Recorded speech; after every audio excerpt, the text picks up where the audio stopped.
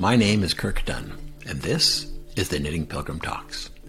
I'm an actor, writer, and knitter, and I'm also known as the Knitting Pilgrim. I earned that title because in 2003, I was awarded an Ontario Arts Council Chalmers grant to knit stitched glass, an installation of 3 large panels designed in the style of stained glass windows, which look at the commonalities and the conflicts between the 3 Abrahamic faiths, Judaism, Christianity, and Islam. They took me 15 years to knit. And when the project was complete, my wife Claire and I wrote a play called The Knitting Pilgrim about my experience knitting stitch glass and my research into interfaith relations. One thing that wasn't covered in the play was the meaning behind the imagery in the knitted panels. So this series explores each section in conversation because ultimately the project is about having conversations with empathy and curiosity about how we understand and sometimes misunderstand each other. Welcome to the Knitting Pilgrim Talks.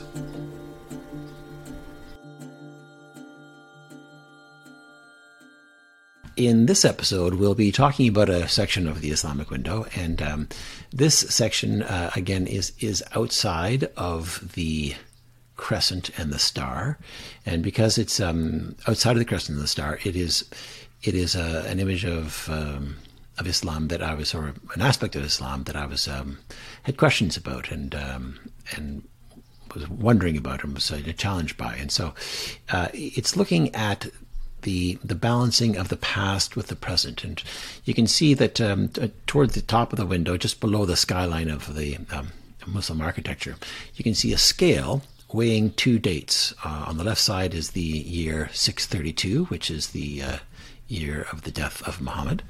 And then on the right side is the year 2000, or the modern millennium. And section symbolizes Islam's challenge in applying the context of the life and teaching of Muhammad in the modern world. And to help us look at this quest for balance within Islam, we're fortunate to have with us today Imam Jamal Rahman. Imam Rahman is a sought-after speaker on Islam, on Sufi spirituality, and on interfaith relations. And since 9/11, Jamal has been collaborating with Rabbi Ted Falcon and Pastor Don McKenzie. And this trio, they're affectionately known as the Interfaith Amigos. They've been featured in the New York Times, on CBS News, on the BBC, and on various national public radio programs.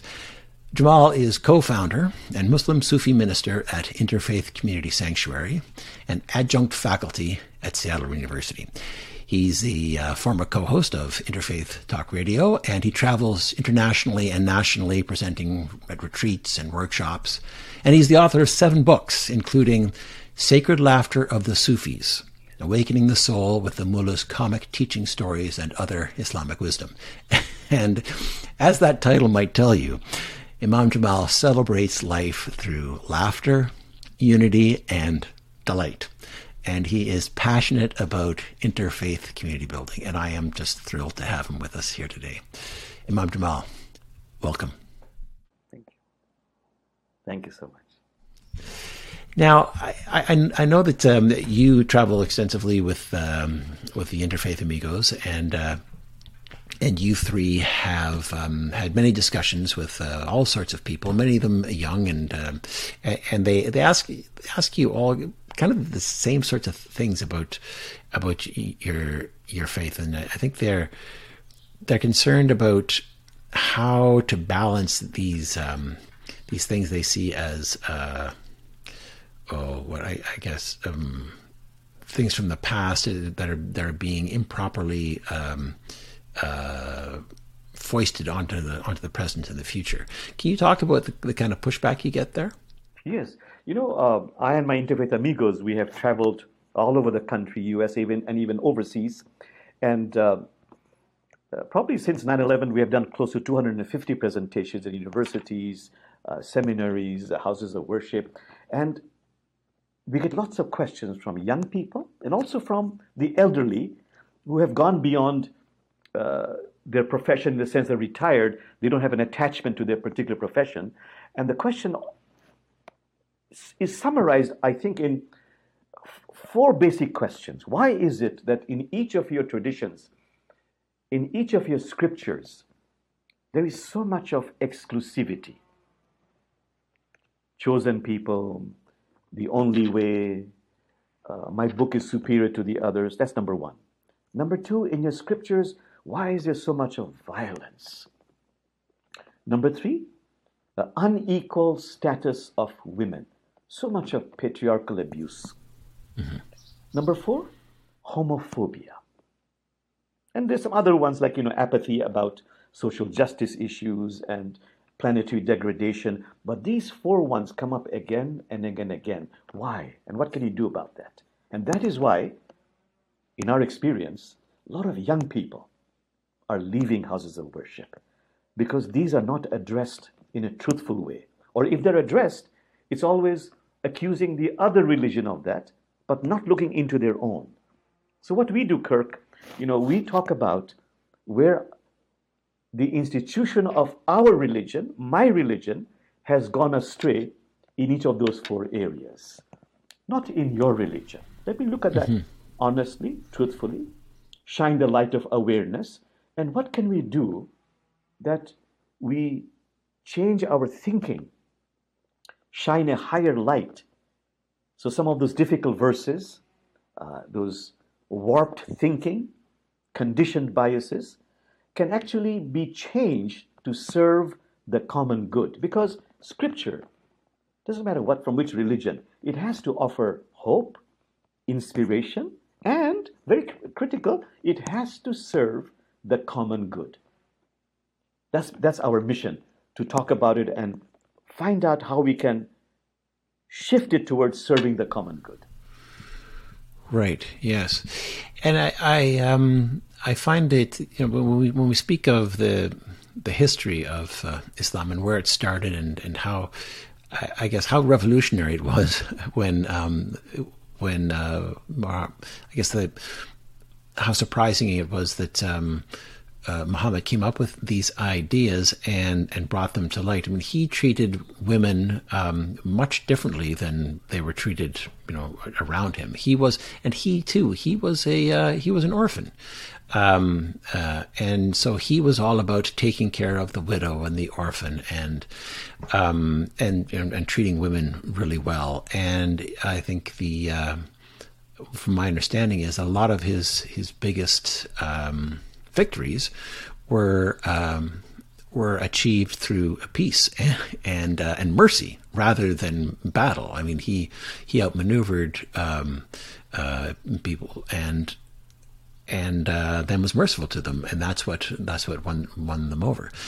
And yet, and then we're seeing, I think now, it's certainly one of the problems we have nowadays is that Western media tends to play on anything that's negative. So, I mean, with Islam certainly, but with everything else, all these negative stories are pointed up, but not these really positive and, in many ways, those revolutionary ways that Muhammad approached the world.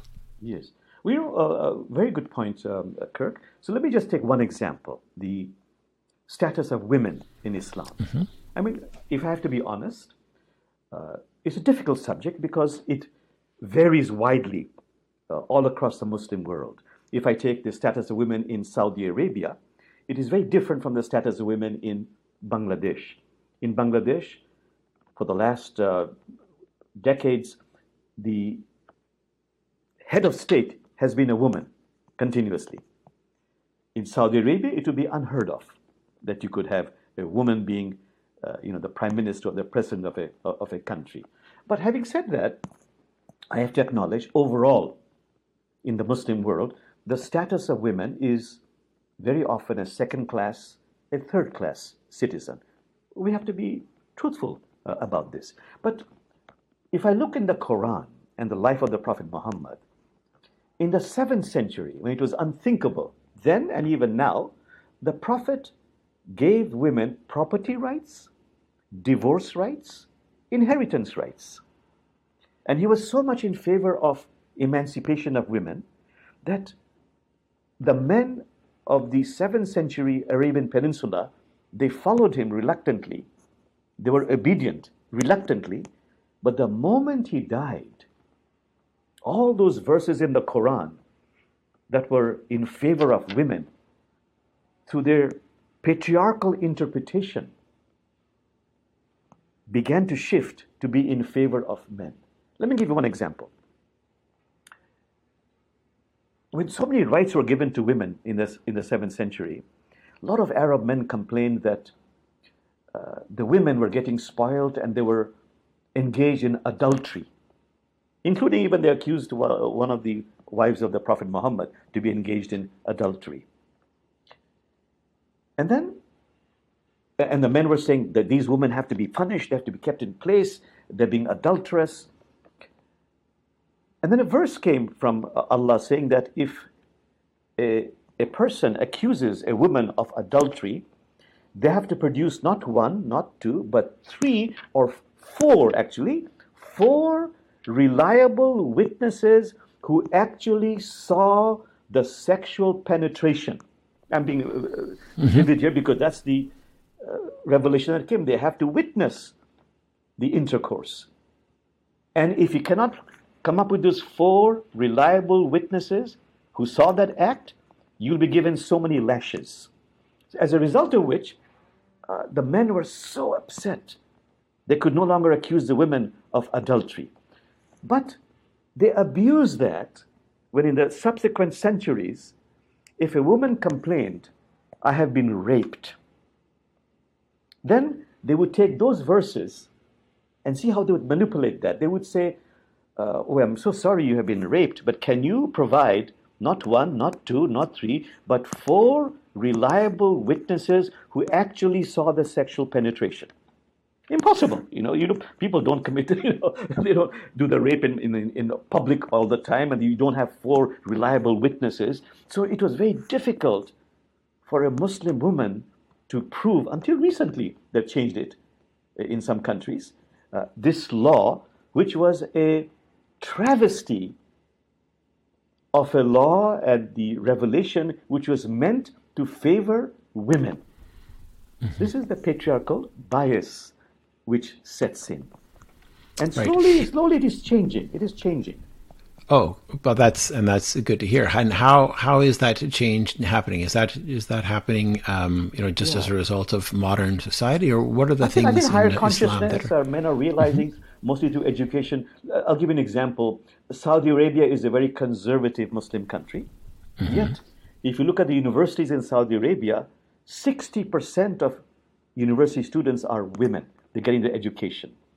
Over 40% of the doctors are women. Large number of women own wealth because Islamic law allows that. Iran, we think it's a conservative country. There are more women with PhDs than men. And in fact, many of the leaders who lead these liberation movements are women. So there's a term now called women on the move. And a young woman might tell me, Jamal, you're a nice guy, you speak on behalf of women, but you don't do anything. We need to do something. We need to take some action. So women are taking action. And things are changing. So even in our house of worship, we have Muslims in our house of worship. We call it Interfaith Community Sanctuary. I'm in this church building. We own this church building. We have Friday prayers. And slowly, for example, not only us, but other people, we are having women give the sermons. We are having women lead the prayers, which is considered very innovative, new. But it is happening. Changes are happening all over the world. Little by little, but very solid advances are being made. Yeah. Well, that makes sense, and it's a good reminder that change does happen, and I guess if you look over the time of or the length of history, in fact, things maybe might be said to be speeding up quite a bit. I mean, I do know that when I was born and when I was very young, I don't think a woman could have a bank account. Just here in North American society, it wasn't. She had to get her husband's permission to to open a bank account. So, then those things my kids would find unbelievable and unspeakable. And yet, from what you're saying, we can look at these small changes, or these changes that are not yet the majority, these beginning changes, yes, and we can see them as the harbingers of more to come. And they begin to accelerate. I remember also, Kirk, when I was studying law in London, and there was an interesting case in the 1900s, actually, where the case was that, a wife had beaten her husband, and he was actually a lord, the royal family. But because the woman was not recognized as an individual legal entity, the lawsuit was that he had actually beaten himself. Because she had no legal identity in the eyes of the law. But things have changed considerably since that time. And it is happening in the Islamic world also. But yet, overall, I have to say, it is still a question of patriarchal bias that exists. Yeah. Yeah. And that patriarchy, as you said, I think earlier too, it's in the other Abrahamic faiths as well. It's in Judaism. It's certainly in Christianity, and it is in a lot of places. And that is one of the things that we need to be vigilant about and keep working on. And I think as far as a modality to overcome this bias, a lot of women are getting education. And the governments of Muslim countries are realizing a pathway to really overcoming patriarchal bias is through education. So in Bangladesh, for example, where I come from, for women, education is free all the way up to university level. And we are finding that this has created tremendous shifts, not on equal par yet, but shifts in the thinking of men because of education. Right. They're getting into positions where they can have jobs that compete with men. And they are getting into jobs that are decision-making jobs. They're becoming politicians, prime ministers through education. Yeah, that is huge. Imam Jamal, thank you so much. I really appreciate your talking with us today. Thank you. If you'd like to get in touch with Imam Jamal or stay up to date on one of his many projects, presentations, books, or courses, you can reach him through jamalrahman.com. This has been an episode of the Knitting Pilgrim Talks.